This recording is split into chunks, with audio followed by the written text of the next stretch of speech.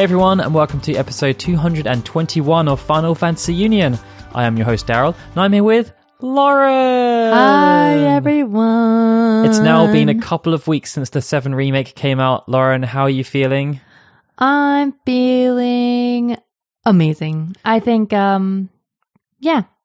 I mean, it's nice. I'm actually playing through the game on Twitch, on our Twitch channel, which is Lazadar.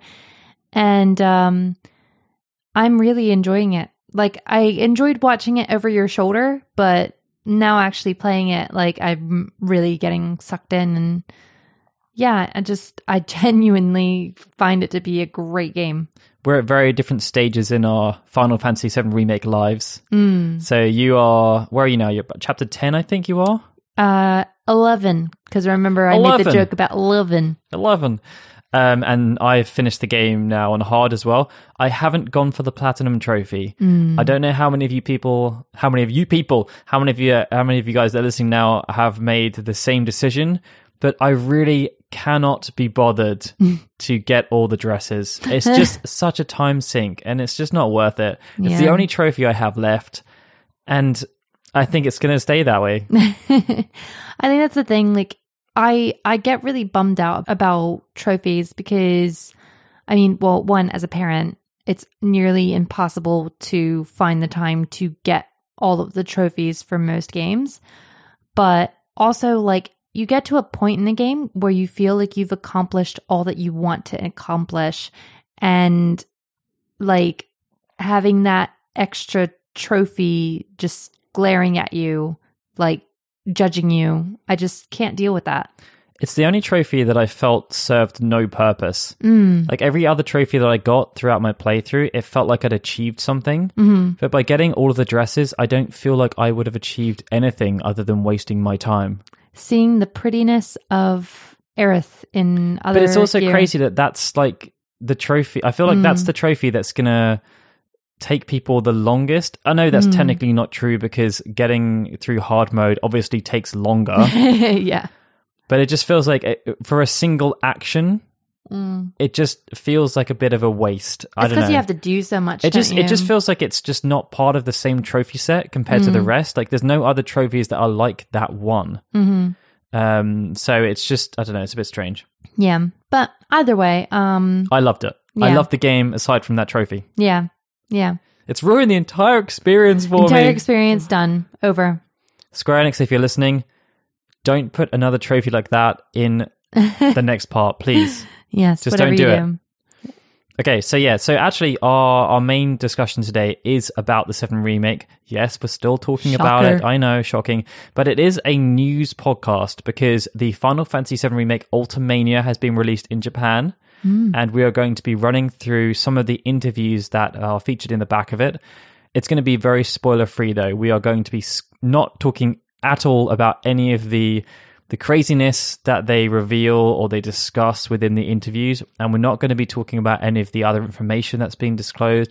We are literally going to be talking about anything that had to do with the formation of the game and what's in store for us in the future with the next part. Spoiler-free. As spoiler-free as we can be. I'm just going to retain this is very much spoiler-free. So don't worry too much if you haven't finished the game or you haven't bought the game yet. It's not going to... It should not hinder your experience or make you enjoy it any less when it comes out. Before we get on to that lovely discussion, though, we have to do our Patreon shout-outs, Lauren. And I'm going to let you start this time.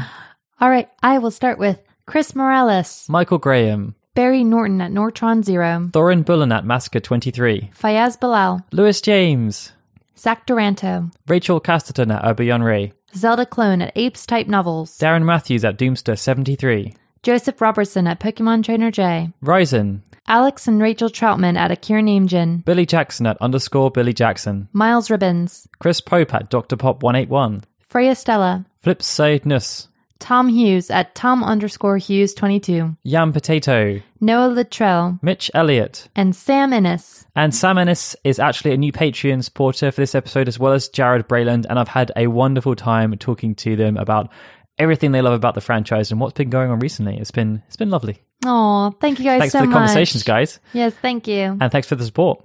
I also want to say that if you probably won't hear any kind of difference whatsoever. I will when I'm editing it. But we now have, for the first time, we've been podcasting for like 10 years now plus.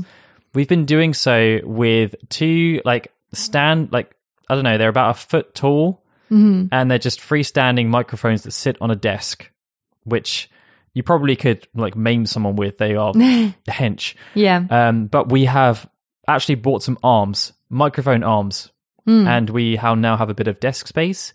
But the biggest thing for me is that Lauren can move around while talking, and she will not keep fading in and out of the microphone. We hope. She can move the microphone as she moves. It will be connected to her. It's so exciting. And it's also much better for our posture. Yes. Like, that's the thing. Like, when I've been doing the podcast in the past, I've always complained about the fact that it's extremely uncomfortable to be bending forward the whole time. And so when I got the arm, I was just like, yes. But it did take a lot of convincing.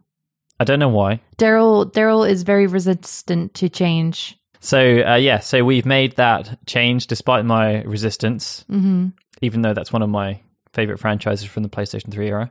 Good job, Dennis. Thank you.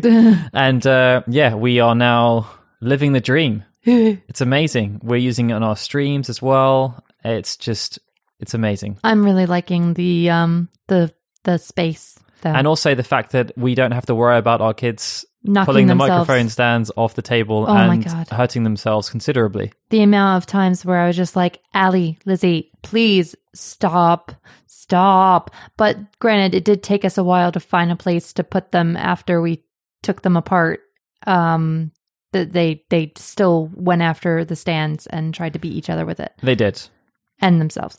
But yeah, no. But yes, with that out of the way, thank you again for all your support. It's your support that has enabled us to get the microphone arms. So yes, thank you very much, guys. Thank you. Okay, so now on to our 7 Remake Ultimania discussion, which I will again repeat is spoiler-free. We will be discussing nothing related to the story or the characters. And before I go any further, I want to say a huge thank you to Audrey, aka Aitai Kimochi, I think is how you say it, on Twitter. She's been doing translations like a fiend. I know there have been other people doing translations too, but hers are the ones that have got the most prominence. And she's also posted up huge information about all the interviews on her Tumblr. And so the first thing that we're going to run through is actually the Ultimanias themselves, because when we were talking about when the whole thing was happening, it really highlighted something that it shouldn't really be the case, right? And I guess you're probably the best person to talk about like why the Ultimanias are great, but they also come with an issue. Yes, the fact that it's Japanese only. Yeah. Like, it'd be fine if this was like just a sort of, celebratory piece. Like, it just sort of said, yay, it's released, here's all the cool things about it, yay. But like stuff that we would already sort of know. It was just like a celebration. But this is like new information, interviews with the creators, important information that may even change the way you look at the stories. And it's always been this way, where it's been Japanese only. And I've never really fully understood it, especially now, because they've wanted so badly to make this game appeal to a Western audience, but they hold us at an arm's length. It makes no sense. Yeah, that's the thing that I think really bums me out about the whole thing, because essentially the Ultimanias, like they have done in the past, different Ultimanias. So, for example, Final Fantasy X had an Ultimania for the scenario, where they would just talk in more detail about the scenario. They had one for battle. They were essentially extended guidebooks. And of course, in the West, we have our own guidebooks too, but they never really contain anything with the creators. Sometimes they have misinformation in them. And I think, the point you made about it being, they're trying to go for a global audience with this. Like, if you look at the sales of Final Fantasy since 7, I think it's been the majority Western sales. I think like the Japanese sales are maybe a third of the sales, if that now.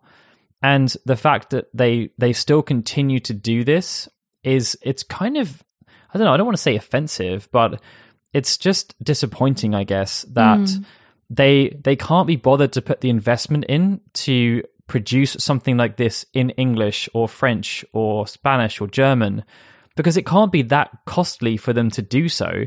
I'm sure they could just find someone to do it. Like they did the anniversary Ultimanias, which they released in the West 5 years after the Japanese ones came out.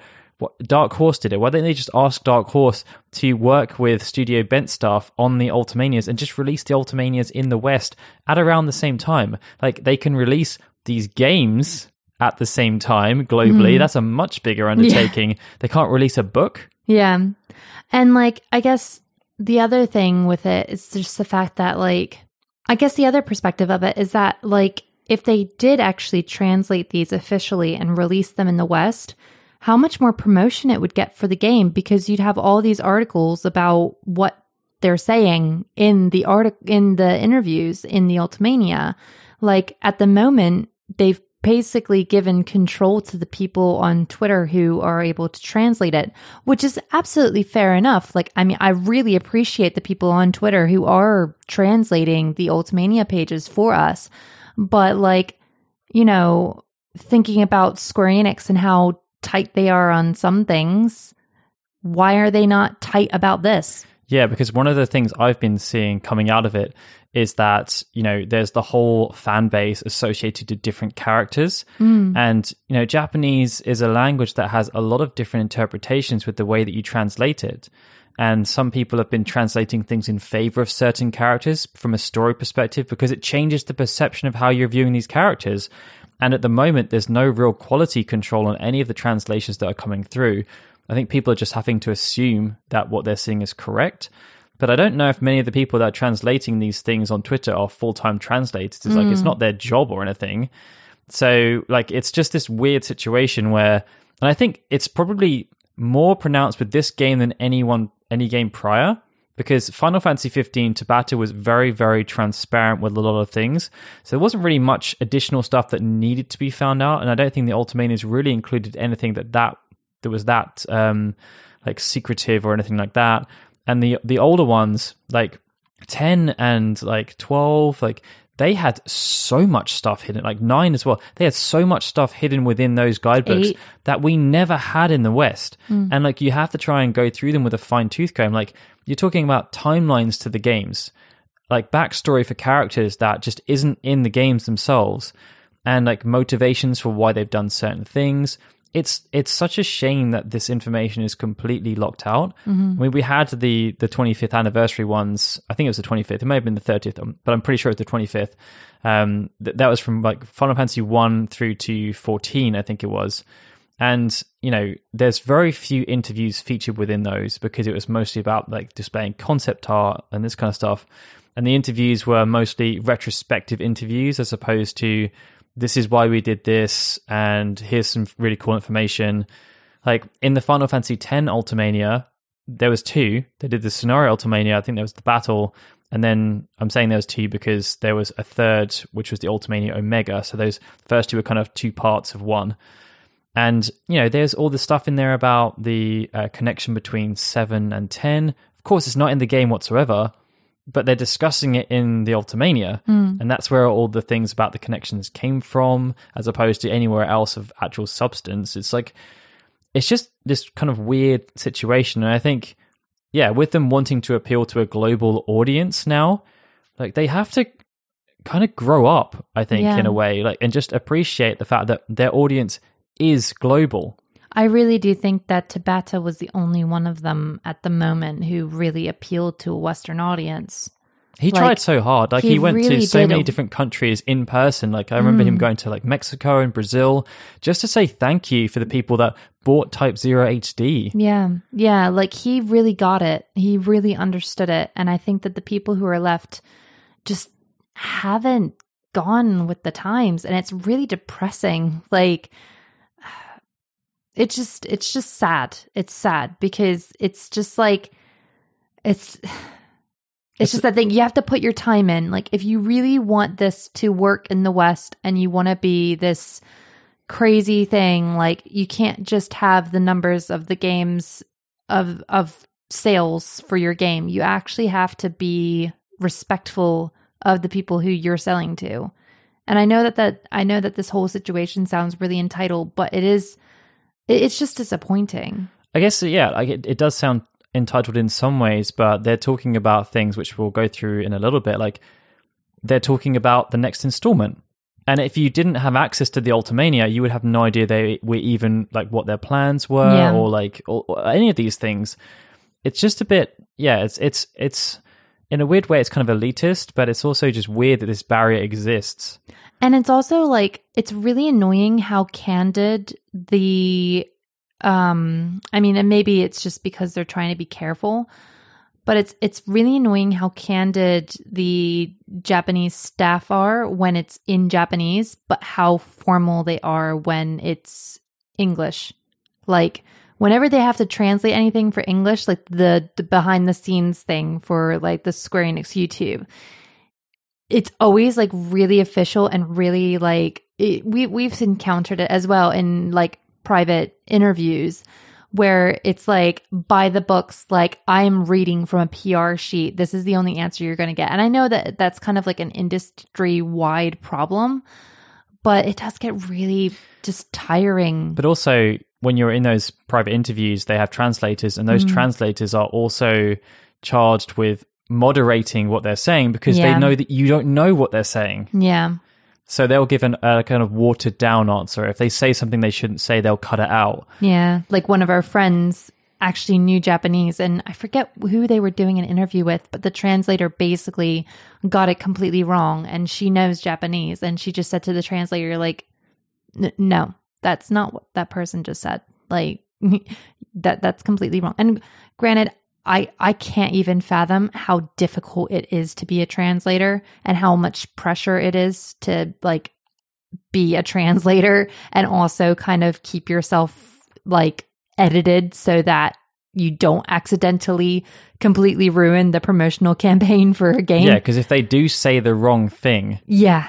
Which happened really to me, like the translator I was working with when I was interviewing Katase and Toriyama said the wrong name of a person, and like it came... We got lambasted. Yeah, like lambasted, but that's what they said. But that's why it's all the more important that like if you are doing these kind of printed things, that you should have them translated for the rest of the world so that we don't have to guess. I mean, they have their own internal localization team. Like use them. Yeah. Anyway, so that's enough griping about the Ultimania, because in reality, the Ultimania is a fantastic source of information. It really is. It's just a shame that we don't have access to that information unless we speak Japanese or have to rely on people that do. Yeah. But so, as much as we want to learn Japanese ourselves, we are going to focus on the small portion of the Ultimania guidebook that is focused around interviewing Nomura, Kitase, and Nojima. And we're going to split, I think it's like 7 or 8 parts. We're going to cut it down into just 3. I think it's 3. I presume it's 3. Yes, 3. We're going to cut down to 3. So the first part is the inception. And when we're talking about why we're kind of like a bit perturbed about it, it's because of stuff like this, right? So the first thing they talk about is the fact that the remake internally at Square Enix is considered the 5th part of the compilation of Final Fantasy VII. That is a pretty big deal. It's a fundamental shift in how you view the project. So yeah, in their view, you've got Advent Children Before Crisis, Crisis Core, Dirge of Cerberus. The 7 remake is the 5th game after Dirge of Cerberus. And so they're saying it's the 5th game because they always they wanted to do this game after Dirge of Cerberus.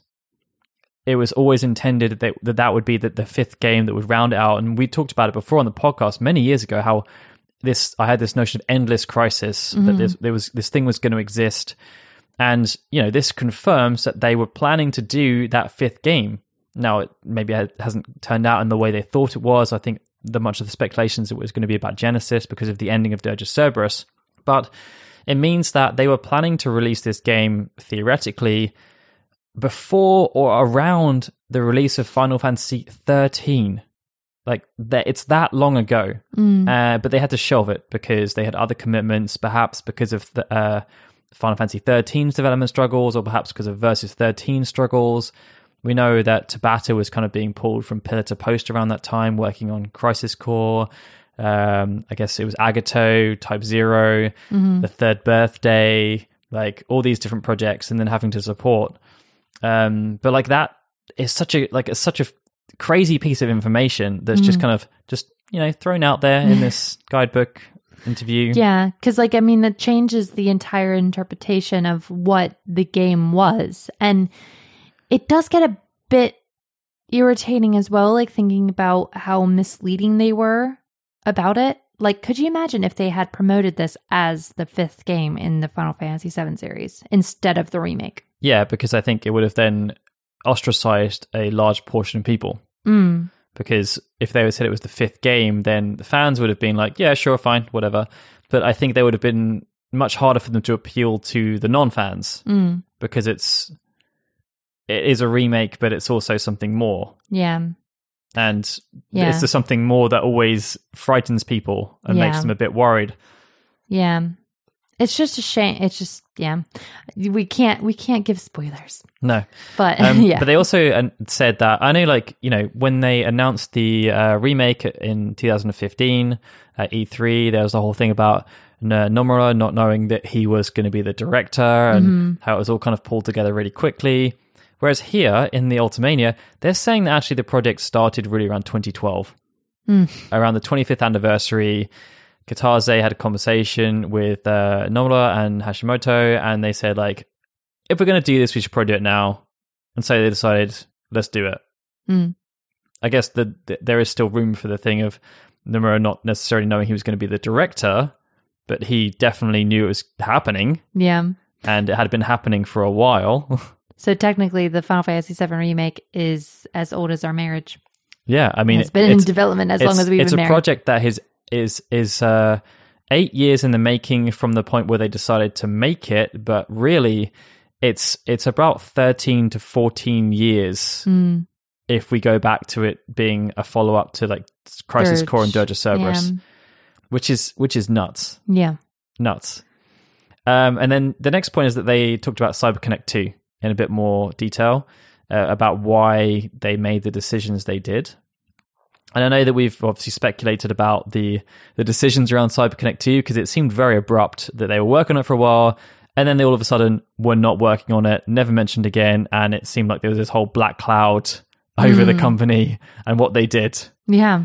But they basically said that the only reason they used them was because they literally had nobody internally to work on it. But they wanted to work on it. They wanted to actually do something. They wanted to get things started. So they used CyberConnect 2 as a way of freeing themselves up. Like they could just say, like, just get on with stuff. And then, when people become available, we'll supplement on the project and maybe dial you down. But it got to the point where they realized that, I guess, CyberConnect 2 were not delivering good enough stuff. So when people started becoming available, they were just like, let's just make more people available. Let's just do this internally. Let's improve our recruitment efforts. Let's just take this away and we'll just kind of take what they did, say thanks, but no thanks, and just CyberConnect 2, goodbye. Goodbye. Goodbye. Yeah. And like, it's interesting because Nojima was talking about his part specifically. They didn't talk about any other part, but he was writing the main scenario and he was writing it with scenario writers from CyberConnect 2, as opposed to anyone from Square Enix, which is a bit, like, I guess, a bit weird in a way. And then when they were shifting people internally to work on it, that's when Toriyama came on board as the co-director of the scenario. And apparently he looked at the scenario and basically just said, this isn't very good. You need to rewrite the whole thing. Oh my God. And Nojima, I guess, upon reflection, agreed with that assessment. So they set about rewriting the whole thing. And like, it just seems a bit crazy. Yeah. And Nojima was even saying, like, and Kitase tried to, I guess, moderate him or downplay his comments in the interview. It's a bit weird. They're saying like how he would write stuff and then Toriyama would take it and then his team of writers would like just rework it all. And then when it went to the voice acting side, the dubbing, then it would be rewritten more. So Nojima basically said like when he saw the final product, he didn't really know what he'd actually written and like what they'd done with it. But the general structure was still there that he wanted, basically. How they just get by without crashing and burning. But it does seem as though, like Toriyama had a much, much bigger role to play, because if you think about like Nojima in the past, he was the person who had the final say on things. Everyone else had like ideas, and then he would be the person who collated it, as opposed to coming up with the ideas himself. Whereas this time around, it seems like it was reversed, where Nojima was coming up with the ideas, and then other people were doing the job that he did back when Final Fantasy VII was out, and changed all those ideas and made them into something coherent. Which is, it's like this weird role reversal. Yeah. I mean, like, if you've listened to the podcast before, you know my feelings about Nojima. Like, I really love Nojima, and I think that he excels when it comes to that. I think he excels when it comes to taking people's ideas and making them coherent. I don't think it's like, I mean, not to knock the guy for Final Fantasy 10, 10.2, 10.2.5. Like, they weren't the greatest ones, in my opinion. I wonder if it's one of those cases, because they do have this, like, one of the things that Tabata was really hot on was that people in Japan typically, I guess I'm generalizing there, but people within Square Enix were being promoted into these senior roles when perhaps they didn't have the right ability, or like it didn't really suit them. Yeah. And obviously, like, Nojima had great success with 7, 8, and 10. And so I guess they were like, yeah, this guy's got fantastic ideas. Let's give him the chance to like come up with the concept, which obviously prior to him was like Sakaguchi and Kitase and Nomura. Yeah. People like that, and Toriyama, who were coming up with the concepts. Whereas, like, I think that the Fabula Nova Crystallis ideology and everything was established by Nojima. And Final Fantasy 15, of course, was established by Nojima before they had to rewrite it for what it ended up becoming. Yeah. It's almost like it's what I always come back to, and Brayden's going to hate me for saying this, but like, it's the George Lucas thing, where George Lucas wasn't He was good at ideas. He wasn't that confident with like the original Star Wars, because like he was allowing other people to sort of direct him in certain ways. Like Harrison Ford famously like sort of rewrote lines and challenged what he was saying, and other people on set, I'm guessing, probably would have done the same, to just be like, no, do you really think that's okay? I mean, he didn't even direct the second film. And also the second and third film, and maybe the first, he had someone else who like edited and wrote the screenplay with him. So, but when it came to the prequel series, he was given full reign to do whatever he wanted. Full reign, right? Yeah, and everybody else nobody was going to question him, because he wrote some of the biggest films in history, the biggest franchise in history. So like, it's almost like a case of that, like nobody questions anybody. And yeah, I think that they needed that with this.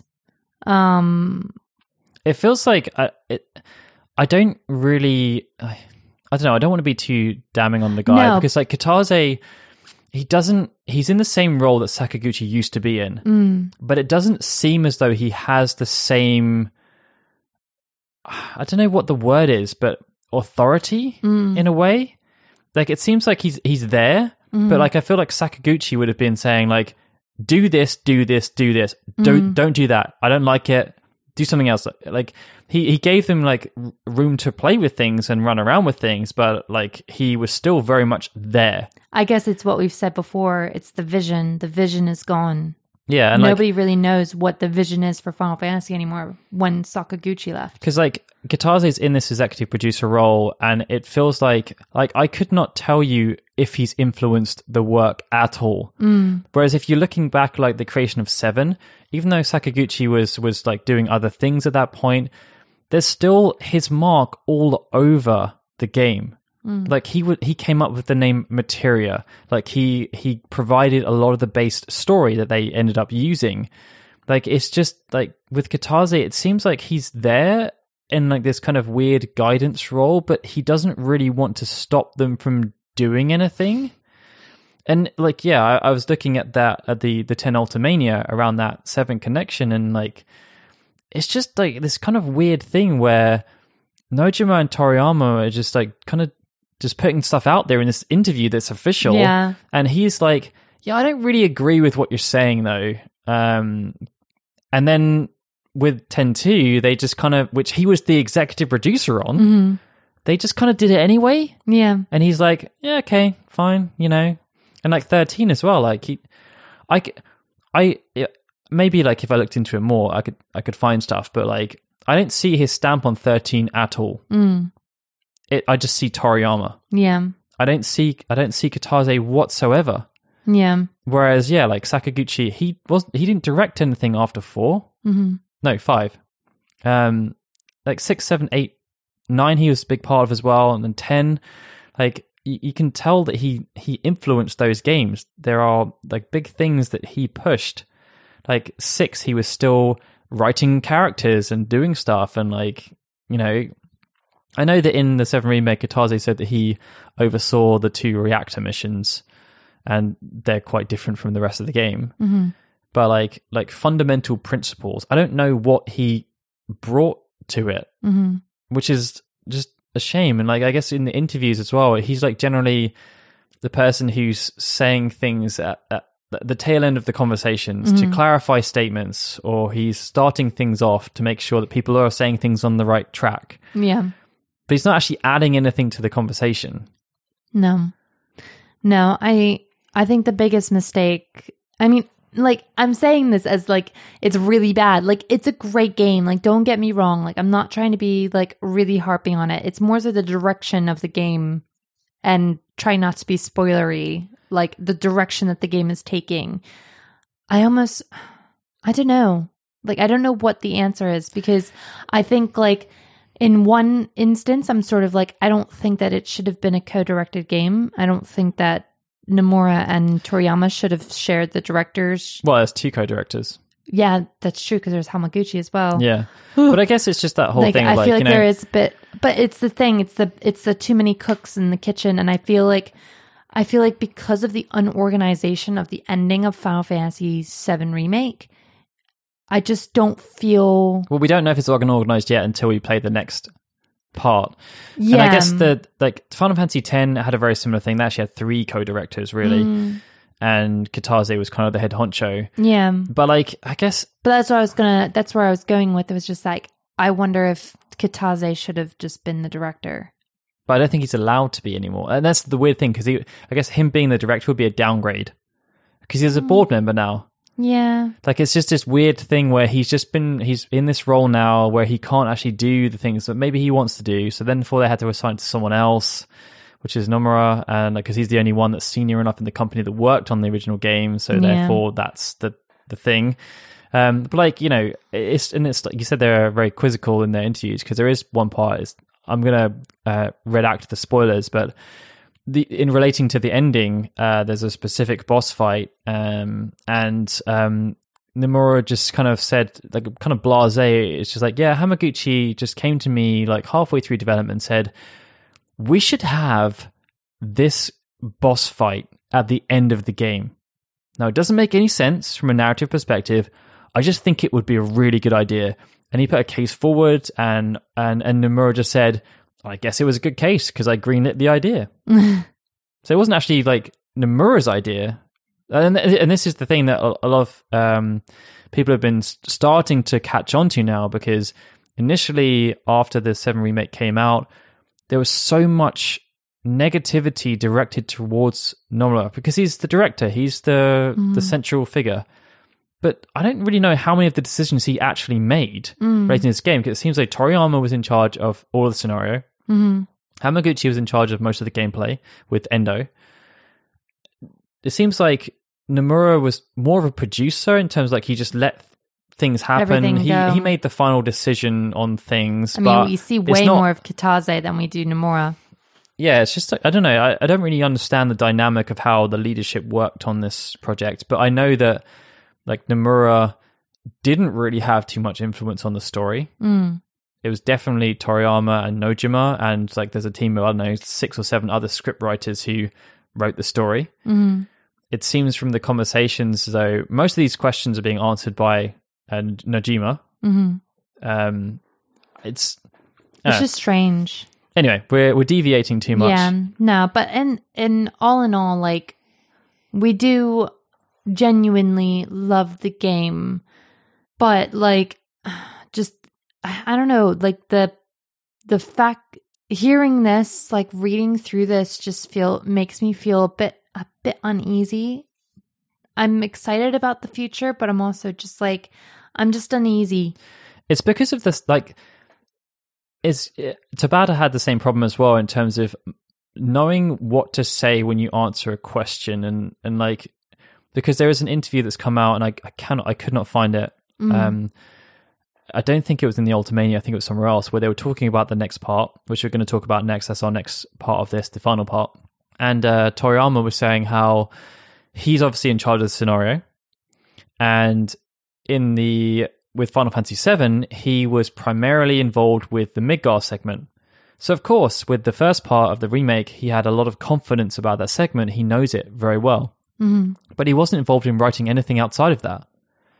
And he said in the interview that he's going to have to go back and play the game. And it could be joking, I don't know, it's context, right? But he's going to have to go back and play the original game because he doesn't really know the rest of the story that well. But this is the guy in charge of the story. And it's no different from Kitase in the Inside 7 remake saying that, you know, he thought they decided to have Midgar as a first segment because they thought the segment was longer than it was. And then when they went back and played it, they realized it was a lot shorter. So they had a bit of a problem. Yeah.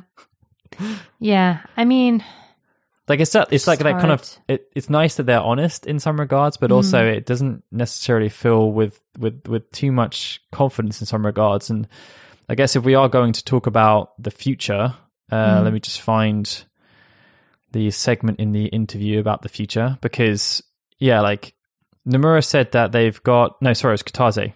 Kitase said they've got a general idea for how the story is going to play out long term, which I guess would be an instant concern for you because the story is already there, right? It's a game that's already been made. Yeah. They know the story, but they've got a general idea about how the story is going to play out.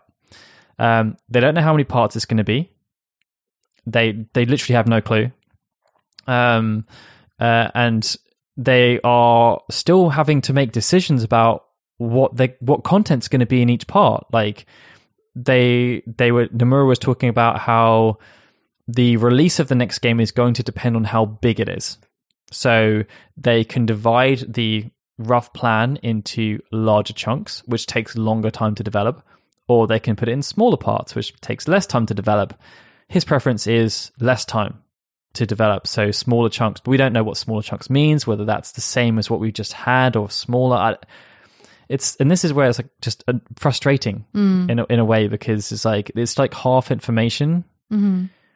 Kitase just said we can't do a game every year. It also is kind of upsetting because, like, and I don't want to read too much into it, but it almost kind of feels like this is just work. Like, this is not actually what they want to do. It's just like, we're just going to try and get it out as fast. I'd rather just get it out as fast as we can so that we can take breaks. And then, like, you know, it's fair enough. It's very hard work to make a game, and like, I'm not going to knock that at all. And it's going to be a very massive undertaking, but it's just kind of like, why would you say that if you were really passionate about it?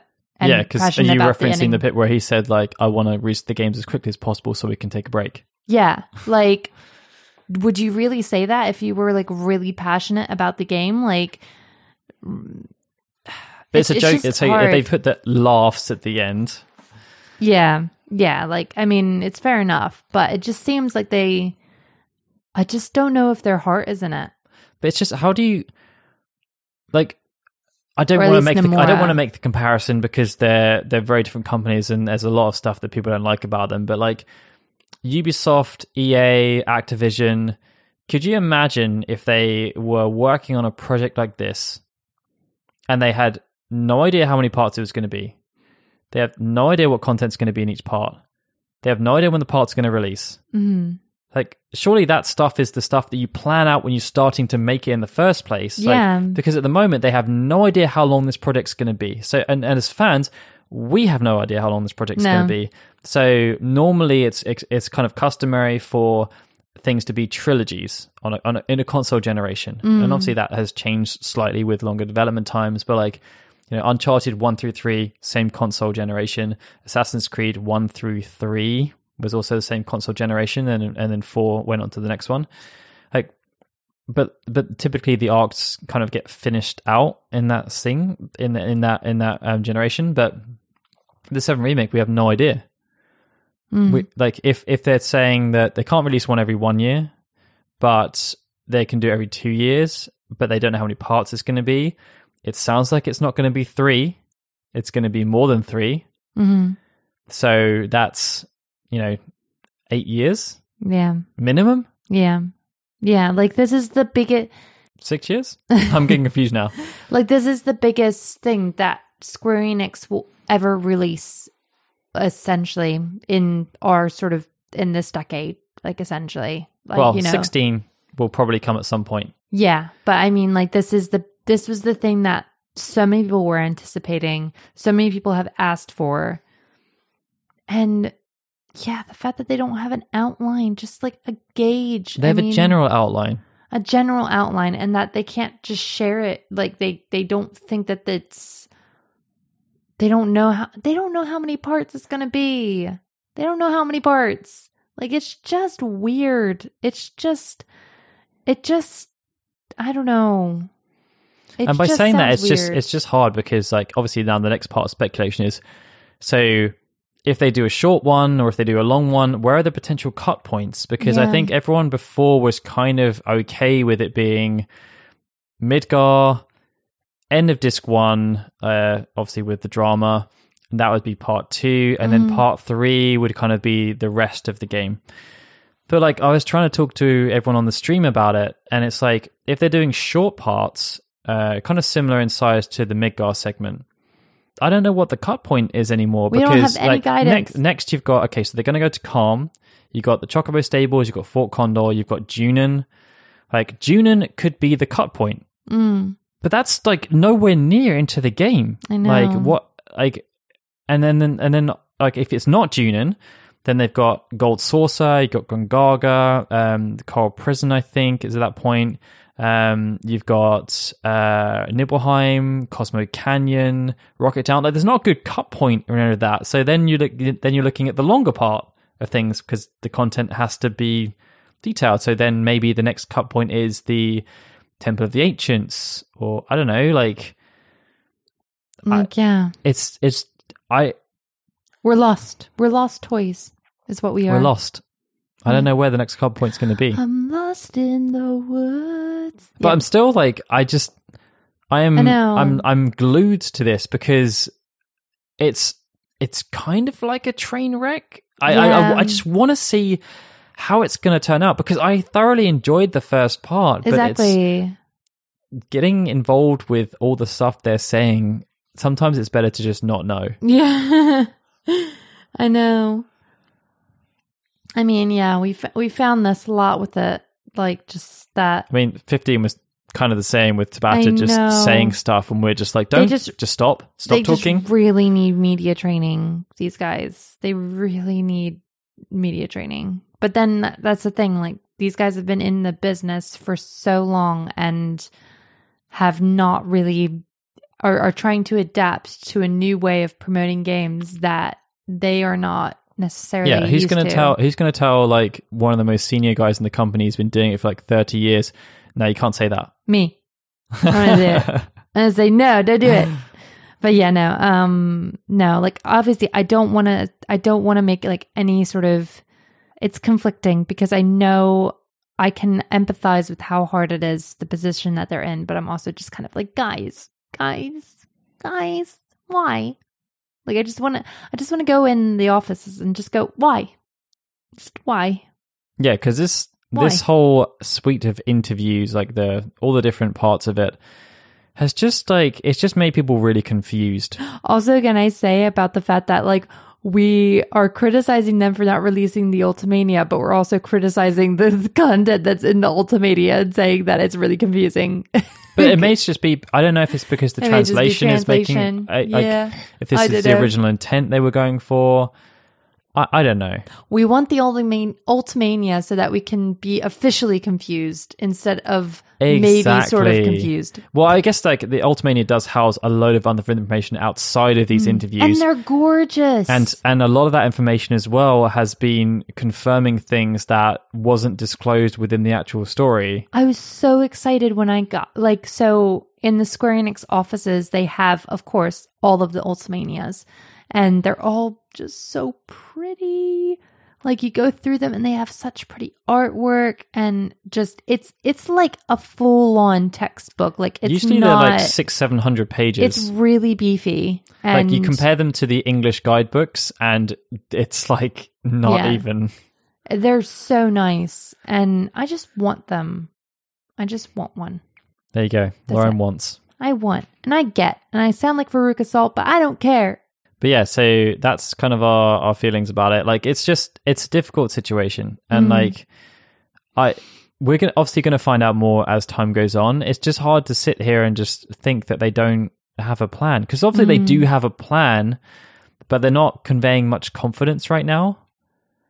I don't know. It's hard because, like context is not the thing that we have for any of this. Mm-hmm. It's difficult. And also, like, I know that Katase's final comment in the interview where he was saying, and we could talk about this for like another hour probably, how they are actively paying attention to theories that are being posted by fans. And he says, that's unofficial quote, I think that the type of communication that exists between fans and us with these theories will help us to create a story together that everyone can enjoy. And we'll leave it at that. that's how can we leave it at that? We can no, we'll leave that as the thing that everyone else can debate upon, because we have to call it a day now and wait until 2 weeks time to see what happens in those 2 weeks. It's going to be a roller coaster now for the next 6 to 8 years, Lauren. Yeah. We've got to strap ourselves in, put on some Kevlar, and be prepared to just take whatever they're throwing at us. Allie's going to be 12, just saying. Yep. She'll be able to play them all then. It'd be great. Yep. Anyways. Yeah, so the next episode of Final Fantasy Union is scheduled to come out on the 26th of May.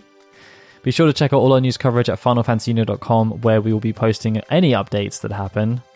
And if you enjoy what we do, please be sure to check out our Patreon at patreon.com/FFKHUnion. And with that, it's time for us to say goodbye. Also, if you want to discuss anything about any topics shared, join our Discord, because we're awesome on Discord. If you go to the website, ffunion.com, finalfantasyunion.com, abbreviation that doesn't actually exist. There's a link to the Discord server on the right hand side at the top. So join us. Reunion. Bye everyone. And I'm Daryl saying goodbye. This has been a finalfantasyunion.com production.